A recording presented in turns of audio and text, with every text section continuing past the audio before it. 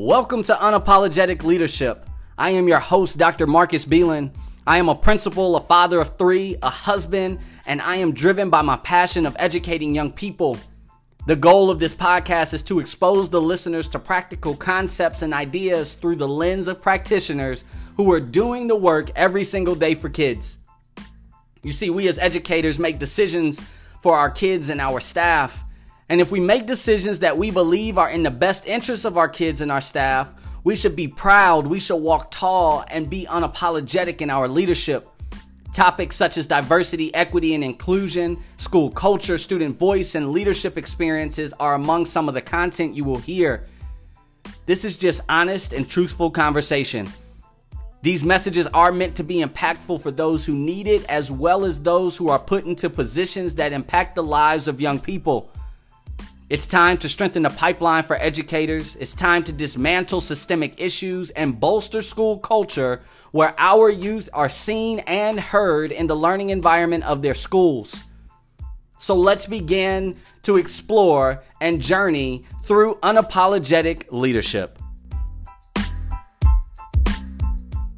This podcast is a proud member of the Teach Better Podcast Network. Better today, better tomorrow, and the podcast to get you there. Explore more podcasts at www.teachbetterpodcastnetwork.com. Now let's get on to the episode. What's up, listeners of Unapologetic Leadership, man? I am back, as you know, for another episode, and I'm gonna keep the fire going, man. This has been an awesome winter season. The podcast has been rocking and rolling, and this episode ain't gonna sell you short either. I am on with Dr. Gerard Phillips, Sr., principal in Delaware, elementary principal, a brother, a guy that is just, he's new in the school leadership, just about a year or so in, just completed a year, just started a podcast himself, the Squad Builder Podcast, really focused on building and maintaining highly effective teams. And that's the highlight reel that I'm going to give, but I'm going to kick it over to my brother, Dr. Phillips, Sr.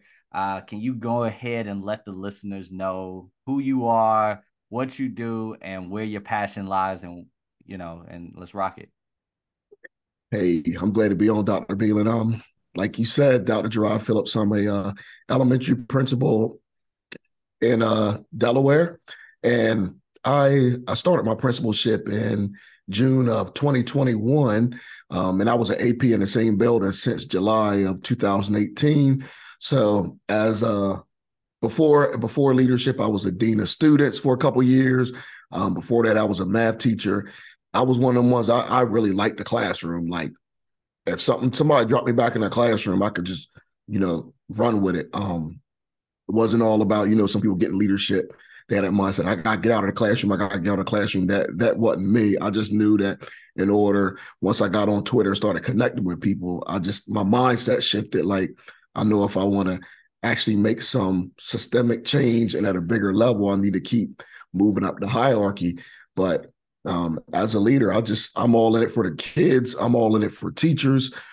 And I lead it a little differently. What I do, I listen to Principal Kafele and a lot of other leaders like Adam Welcome, and I take bits and pieces of all their leadership styles and the nuggets they drop, and I just, make it my own to fit my personality. Yeah, that's what's up, man. So elementary, man,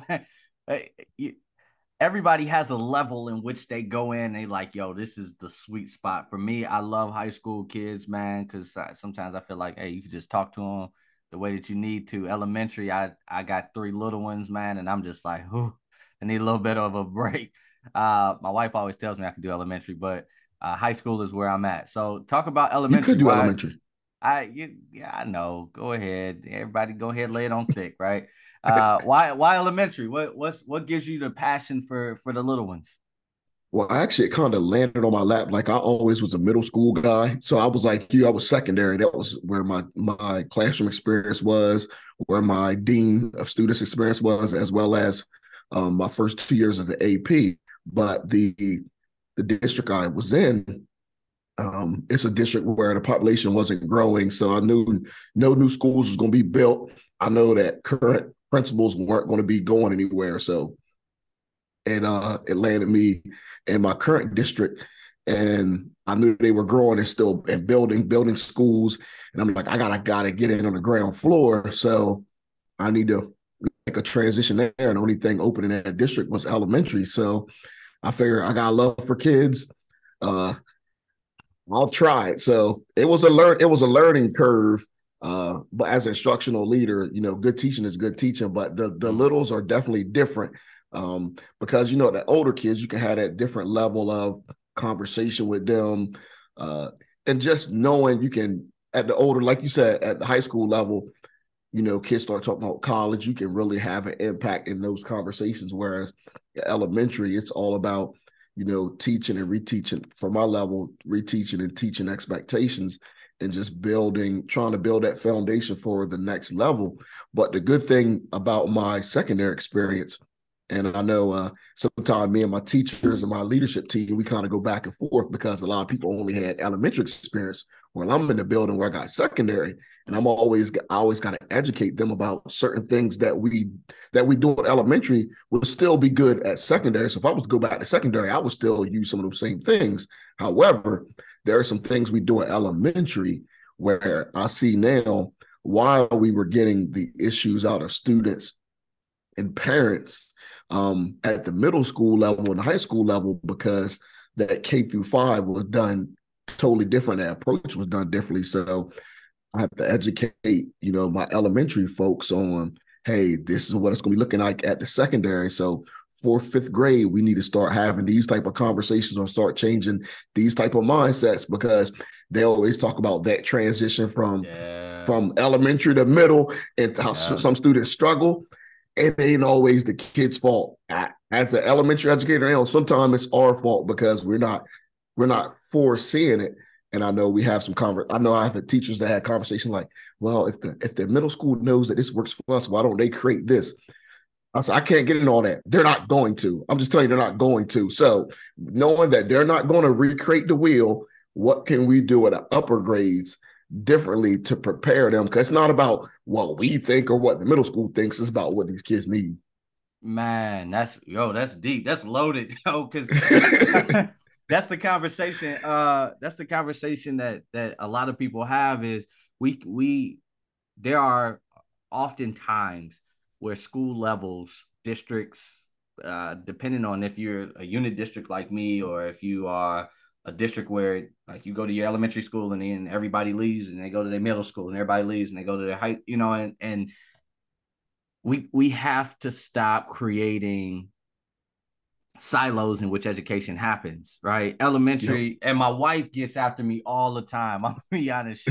She elementary. She has been elementary since she started.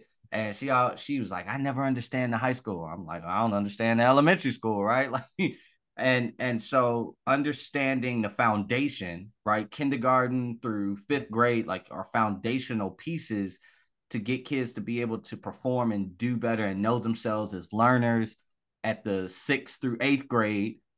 Then they go to the high school, but it's all vertical. They move from one grade to the next and they utilize the skills and the mindset that they have. And so if you create that foundation that's strong enough with like that began with the end in mind, right? Like if you know where they're going to go as a senior in high school and know what's expected at that level, then why can't we start having those conversations and start preparing them, with those skills at the elementary level? So I'm glad that you brought that, to the forefront. And I want to add one thing. You as a high school principal, you would notice very, very, like you would, as soon as I start talking about it, you'll be like, yep. Because I remember at the middle school, like you run into either academic or behavioral issues at the middle school.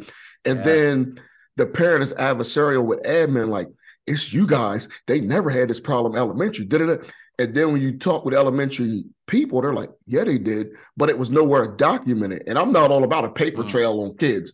However, what I am about is what needs to be documented for the simple purposes of vertical articulation and alignment, where the next level will know, okay, this is a challenge. And it can be something as simple as, okay, if you got a student from 3rd, 4th, 5th grade, he's always known for putting his hands on another student. Like it could be the goofing off, like the horse playing or whatever. We know in middle and high school that horse playing gonna lead to fights. So when that first time happens in middle or high school, and Dr. Beelan calls the parent. Now the parents on the edge like, what are y'all doing at school? They messing with my baby. He never had this problem at the other school. And then when you talk to the elementary principal, and they be like, yeah, he was putting his hands on people all the time. You're like, yo, but it wasn't documented. It wasn't, yeah. And that, the fact that you mentioned that, man, is key.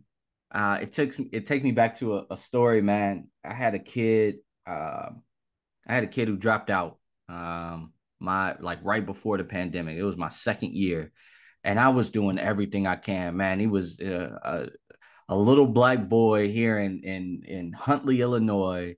Predominantly, I mean, the area is predominantly white. My population of black students is 2%. Right. You know what I mean? I feel, yep, me and you, I feel you. And so I felt coming in as a new principal, I'm like, okay, I'm a black principal. I got a kid who's black, who's struggling. And the stuff he was struggling with was stuff that I dealt with in high school, right? It was race. It was that impact of, acceptance and wanting to be a part of. And he didn't find those groups, and the kids that came at him sideways, really kind of held him down. And so I tried to engage in conversation with him. And then I started seeing some of these behaviors come out, and I'm just like, yo, like, where did that come from? And I'm trying to create this connection with him. And I think he was there because we started to click. And then all of a sudden he dropped off the face of the earth. And I'm like, well, where is he? I'm driving to his house. I'm like, I'm on my way to district office for a meeting. His house is on the way to district office. So I took the detour. I'm knocking on the door. Big like, ups to that. You here? Like, I don't even need you to get to school, right? I just need to check to make sure you're good, because I thought things were great and something seemed to be off. And I'd see him. He'd peek out his window. He'd see me. He'd give me a thumbs up, and then he'd keep it moving. And then all of a sudden that stopped. And then eventually he dropped out. And I haven't heard from him since. But I was trying to do all the research. And this gets to the point of the documentation. I looked at the research on him. I look in our school information system. I go all the way back to kindergarten. I can see he's been to the nurse. I can see here and there. First through third grade, he had all academic. It was all of his test scores. It was all of the stuff he was doing in class, how he was excelling here, how he was getting extra help here. And then fourth grade, the behavior started. And you saw one behavior entry, you ain't see nothing else. And then behavior, fifth grade, behavior, sixth grade, behavior, seventh grade. And it was the outlash from all of the stuff that he was talking about with race and the stuff he was dealing with, the stuff he was trying to get connected with, but couldn't. And I didn't see any academic stuff. You know what I mean? And so for him, I know why he dropped out. I know why he left, because he felt like, I've been doing this for years and nobody gave to me what I was able to get. And maybe there were people who were, right? I don't know, because it wasn't documented enough for me to know. But there were other people who were like, yeah, nobody looks like me. Nobody can understand the challenges that I'm going through. And then, he like I said, dropped off the face of the earth, man. So documentation is key. And it's not for the sake of trying to peg a kid, and put them on a tracking system. It's all about, how do you tell the story to help the next teacher not fall into the same situation that they fell into, like learning from other mistakes, or what interventions have you tried? What conversations have you had with the parents? What conversations have you had with kids? And now that you talk about it at the elementary level, when they get to the high school, I want to be able to look back at elementary records and be like, all right, they tried all of this. How can we do this? Or what can we do differently to even give hope to a family, So I'm gonna hop off my soapbox on that, man. But that story, man, hit me because it's important for us to recognize as educators that the system that we create, sometimes we fail our kids. Bingo. Not intentionally, but we fail our kids because it's those little things that, yes, they do take extra time, but it's time that's needed because it creates the story that help us to determine what we need to do to help our kids be successful. I like how you brought up that. And, this is a good way to go, because when you're looking at that, if you even seen some academic stuff, you could have seen, man, he was killing first through third grade. He was always on grade level. Now, 4th through 7, why not?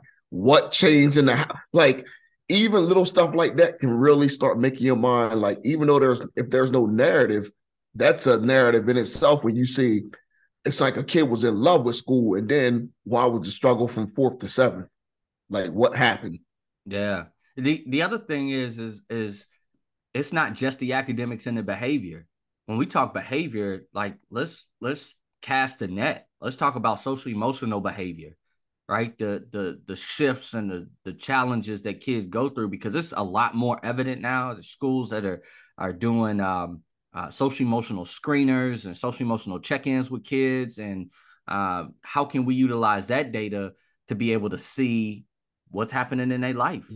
I'm gonna throw another piece of data out there, like that I kind of look at too, because when I do class rosters at elementary school, all my class rosters are done by hand. Like, I don't do the drop them in and let the generate. Nah, we gotta place kids with the teacher that's just for them, because every teacher got their strengths, every teacher got their weaknesses. So why set both parties up for failure? Mm-hmm. So if, like the young man you're talking about, if you look and you see that he had some good years in school, and then he has some bad years, and you see that this young man's bad years always was when they had a male teacher.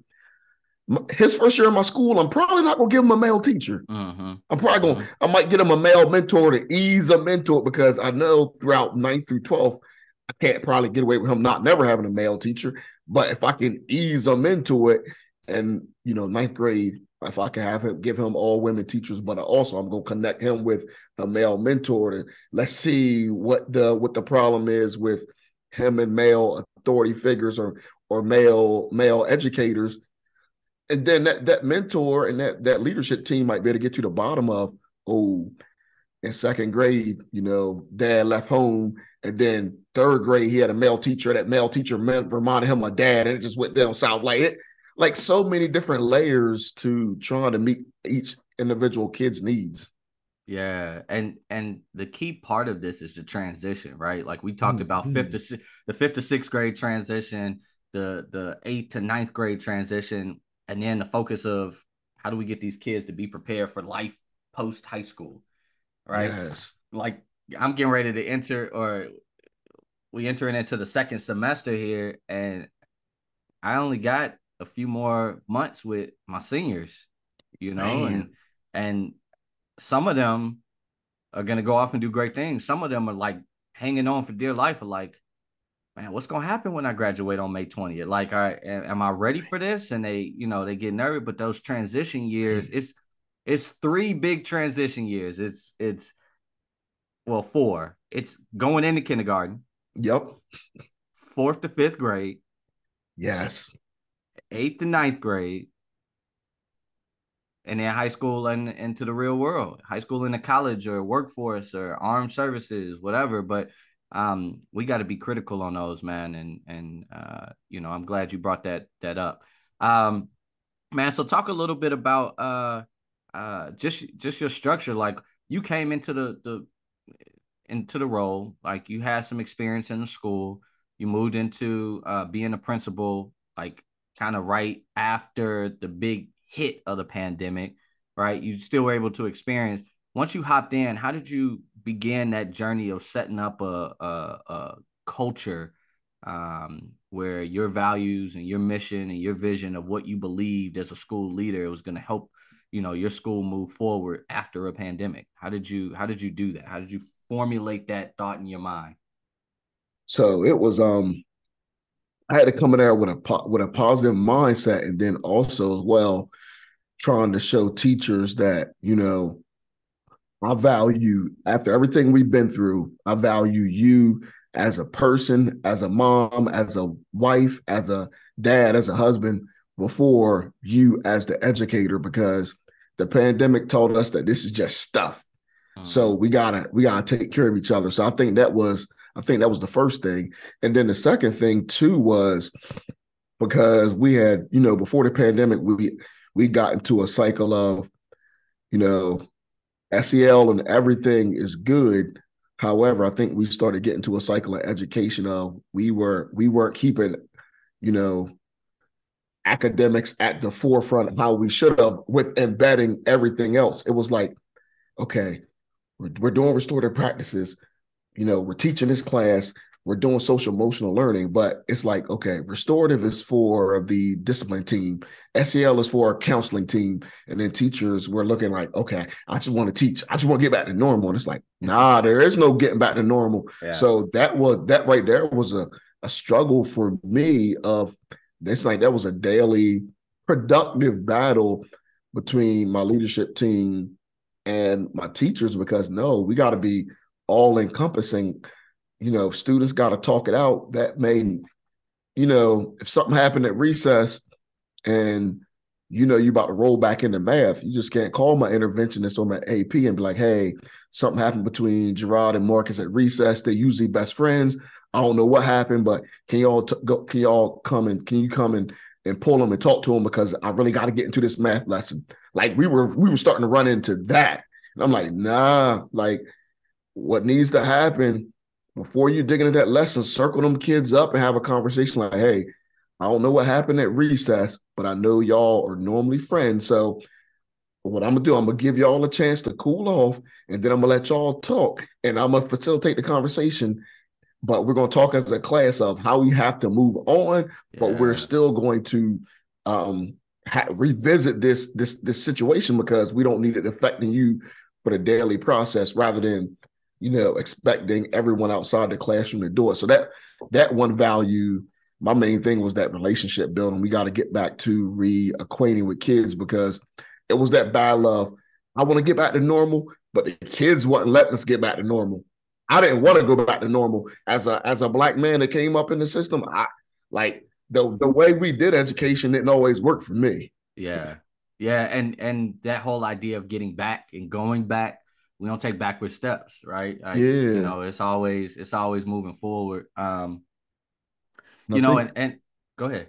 No, I think another thing with the culture too was they had always seen me as assistant principal, and it's a big difference when you're the assistant principal and the principal when everything stops with you. So establishing myself as the principal, and me and my principal, who moved on to district office, have a great relationship, but we're two different people. Mm-hmm. So a lot of the things that we had in place, I just kept in place because it was great work.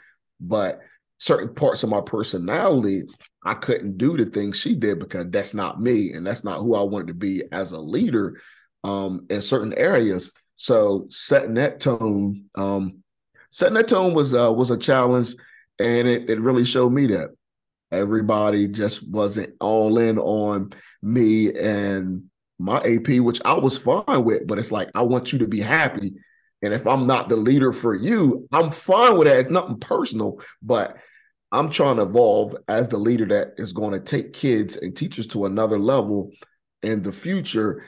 I'm not trying to be the leader of old 5-10 years ago. So I'm just this is who I'm going to be as a leader, because of all the research, the reading, the connecting with other leaders that have done it at a high level.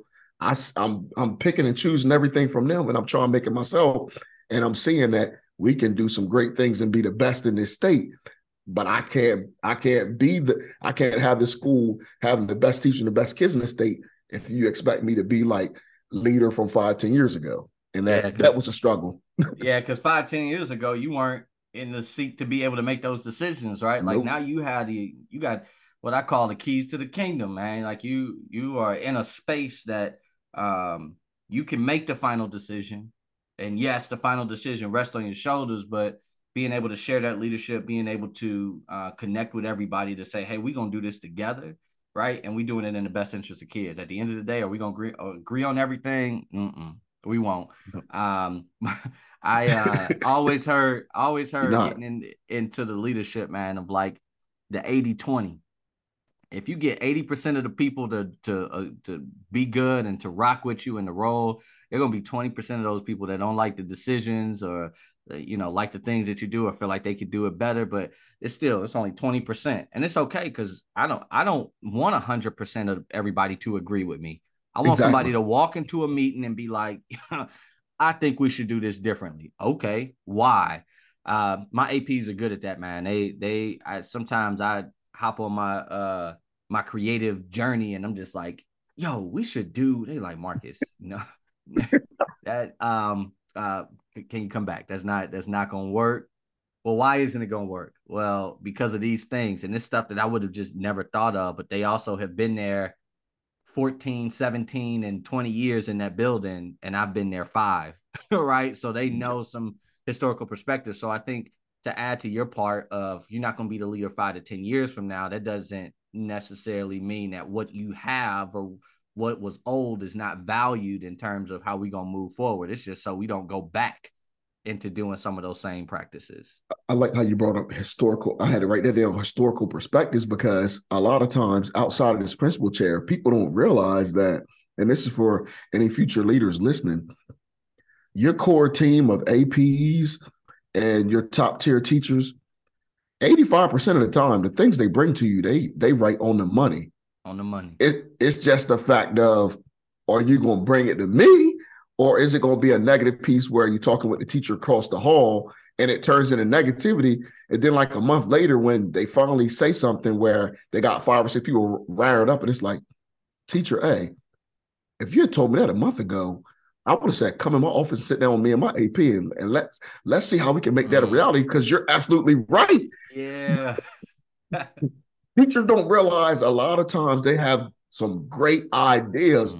They just got to be upfront and vulnerable with the leader behind closed doors, not grandstanding about it, because the leader be like, oh, like you just said about your AP. Oh, yeah, y'all right. I do it all the time. and it's okay, man. Like when I got into the role, man, I have 323 people that help my building run every single day. And from teachers to custodians, food service, and then when I count my bus drivers, I'm close to 500, 550, right? Like how many kids you got in your building? 3,000. Woo! Yeah. Oh yeah, man. We rocking. We rocking.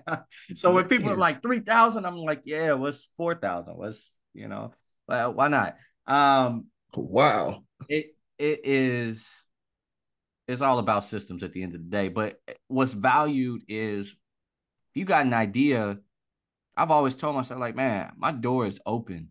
Like, come and just give me a thought.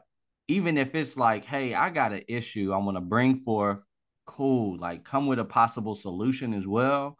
Or something. And even if you don't have one, it's okay to just voice it. Because some of that stuff, man, I have no problem with taking and being like, yo, let's try it. Because I'm all spent. My APs are spent. My deans are spent. My department chairs, we spent. We've been sitting and talking about this forever. I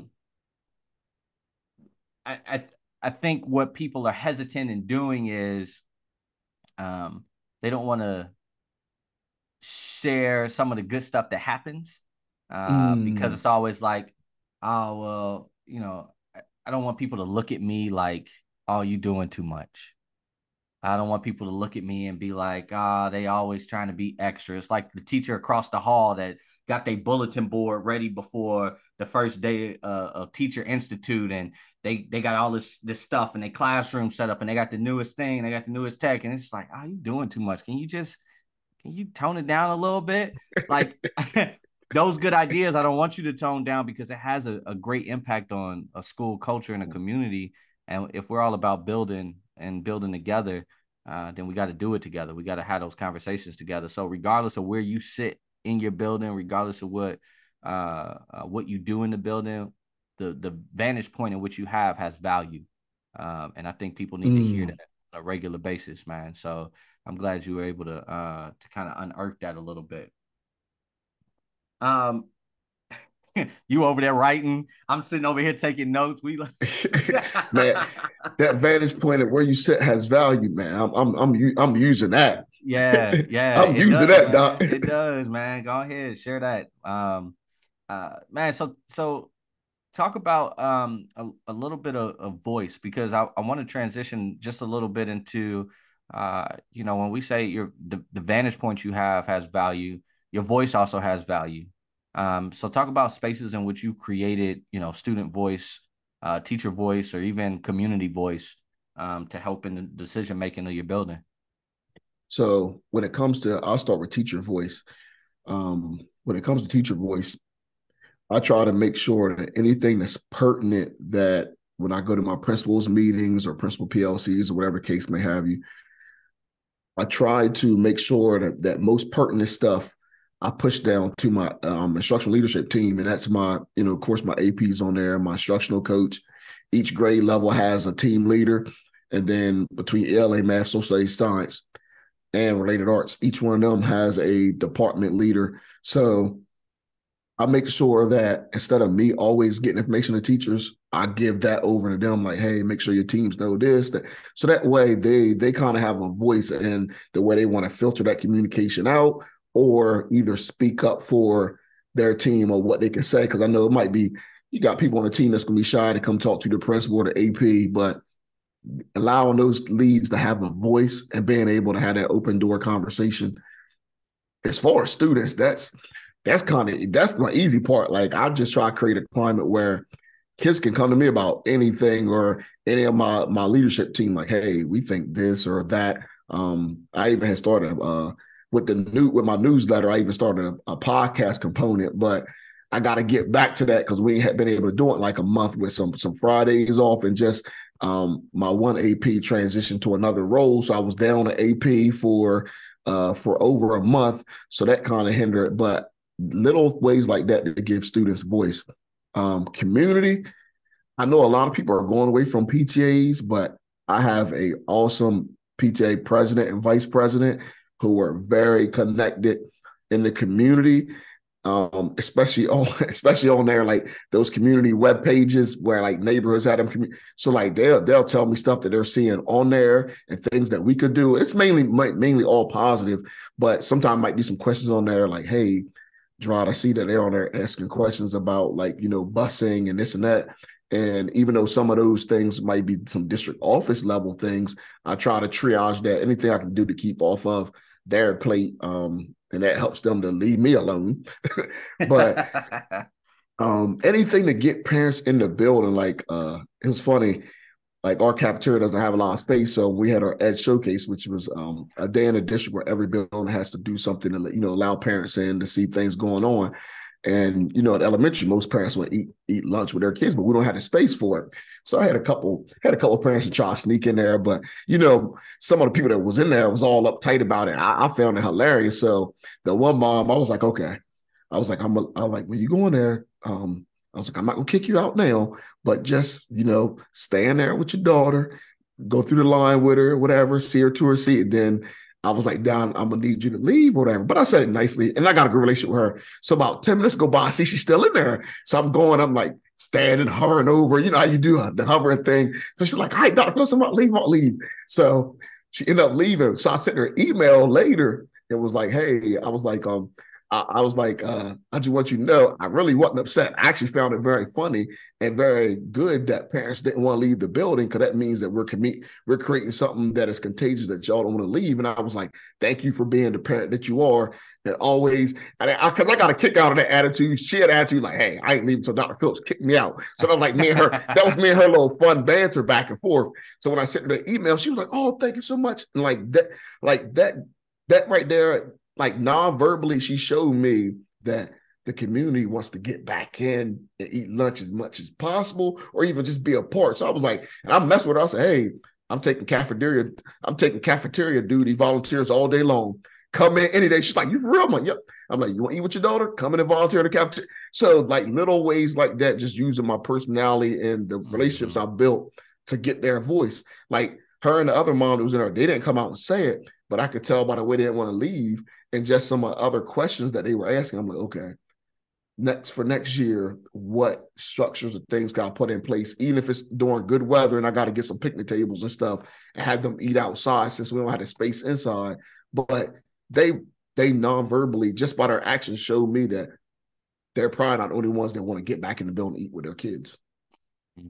Man, that's legit, man. Like, just it's all about being intentional of creating space, right? Yep. Like creating the spaces that matter and where voice matters. One of the taglines we've had, like everybody comes up with a new theme every year. Like, when you get ready to start school, it's like, oh, what's the school theme? Elementary, y'all be rocking it out, man. Y'all get a full building theme going and y'all rock with it the whole year. At the high school level, I'm just like, what are we gonna do to maintain? Yeah, because elementary kids don't call nothing corny. No, I can do almost anything. Like nothing's gonna be corny. Yeah, at the high school level, they like, did this dude just and then you publicly shamed on social media if you do something corny. You know what I mean? So I've tried to normalize that because there's times where like I'll do stuff for kids, man, and I'm just like, yep, it's gonna be a little crazy. Y'all want to meme me and put me on social media? Hey, I welcome it. Come on, bring it on, bring it on. Nobody wants to take that challenge on because they don't want to be the only person because they know I'm good at it as well. But love it. That our hashtag is you matter, and you matter in so many different ways, right? Like in validating kids and how they feel within the community, the school community, how their voice is valued, how what they do is valued, and it matters. Who they are as people, it matters. But it also extends to our families, and that their voice and who they are matters. We say it all the time on the political side, like 69% of your taxes come straight into my doors of the building, yep. Right? And so I owe it financially. I owe it to you, and I'm a taxpayer too. Like I live in the community in which I work in, and people think I'm crazy with the building as large as I am. People are just like, "Do you ever get time?" When I go to Jewel, I'm gonna say hey, and I'm gonna keep going, even if it's 11 o'clock and I got my hood up. I just want to grab a couple things and I'm back out. But I find it value in trying to create those spaces, and I think whether it's in the Jewel checkout line, getting some feedback, from a parent, or if it's bringing them into the building, or even just like you said, extending that conversation to an email to just say, hey, thank you, and because of this, we're going to do more of this because I was able to see the positive outcome from just your experience. And the more school leaders can really be intentional about that, the better and easier it will be to create spaces where voice is valued. Man, them parents will watch your blind spot for you. Like I'm a witness. Like when some people, from secondary, what's the worst? I just remember my secondary days. What's the worst things you drag? Coming back off of a break sometimes because you don't know what social media drama is coming back in the building. Like I remember that, but sometimes parents are like, drop it on your lap secretly, like, Doc, I know it's Christmas break, but here's some stuff that's going on in the neighborhood, just so you know. Yeah. Like, parents will watch your blind spot. Hey, I will welcome it. We have systems in which people can report things. We don't say anonymous anymore. It's confidential because if it's something of safety or concern, I need to be able to get to you quick. I ain't trying to decode like, okay, who is this? Exactly. I like that. I like that one. I ain't got time to decode all that. Save me the time. Just if I need you, I need to find out who you are. But man, I always tell people, like, don't send me anonymous letters. Mm-hmm. I usually get 3 to 4 a month.